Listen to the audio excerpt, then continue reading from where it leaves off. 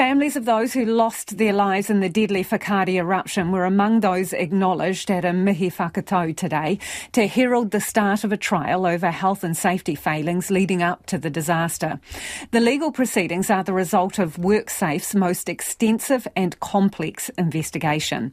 It's been 3.5 years since the disaster, which claimed 22 lives and left 25 seriously injured.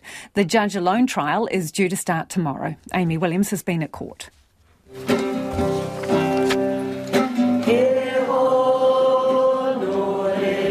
A packed public gallery stood for the opening waiata.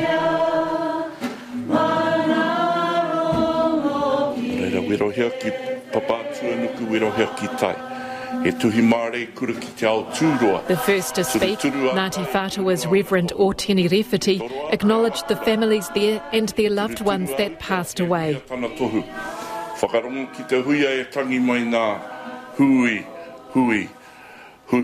A difficult day for many, bringing back the horror of the disaster that gripped a nation in December 2019.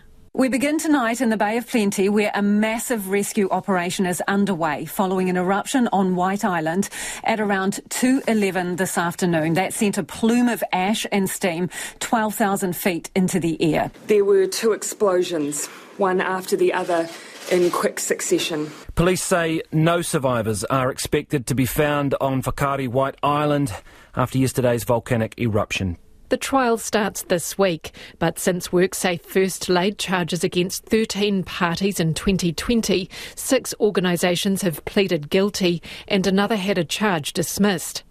Whakaari's owners, 3 members of the Buttle family, are now the main defendants facing trial over health and safety failings in the lead up to the tragedy, alongside 2 companies that booked and marketed tours to cruise ship passengers.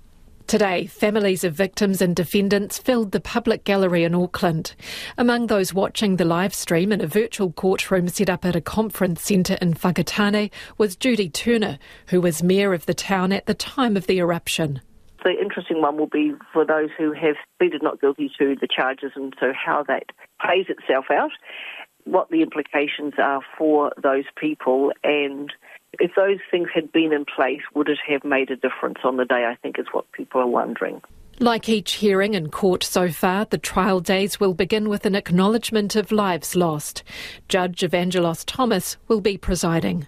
It is appropriate, as we always do, to pause and acknowledge, to remember and honour those who perished, to acknowledge and think of those who suffered so greatly, those who continue to suffer so greatly. The trial starts tomorrow, with WorkSafe giving its opening address. The charges do not relate to the rescue and recovery efforts after the eruption.